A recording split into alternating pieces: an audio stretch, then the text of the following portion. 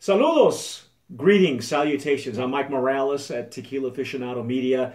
And in the next few hours, maybe the next few days, depending on when you're watching this video, we will be celebrating National Tequila Day. Or for those of you globally who follow us, it's International Tequila Day. And it's very appropriate that we're going to be fighting this constant battle against sipping tequila versus shooting tequila. I'm here to tell you, ladies and gentlemen, after 18, 19 years with Tequila Aficionado, shooting tequila is dead.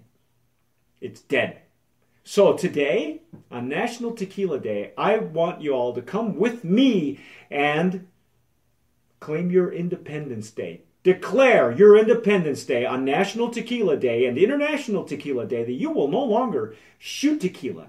You are going to enjoy, slowly sip fine tequila, fine agave spirits, fine mezcals, raicillas, bacanoras, whatever it is that you're drinking, you're going to be sipping them.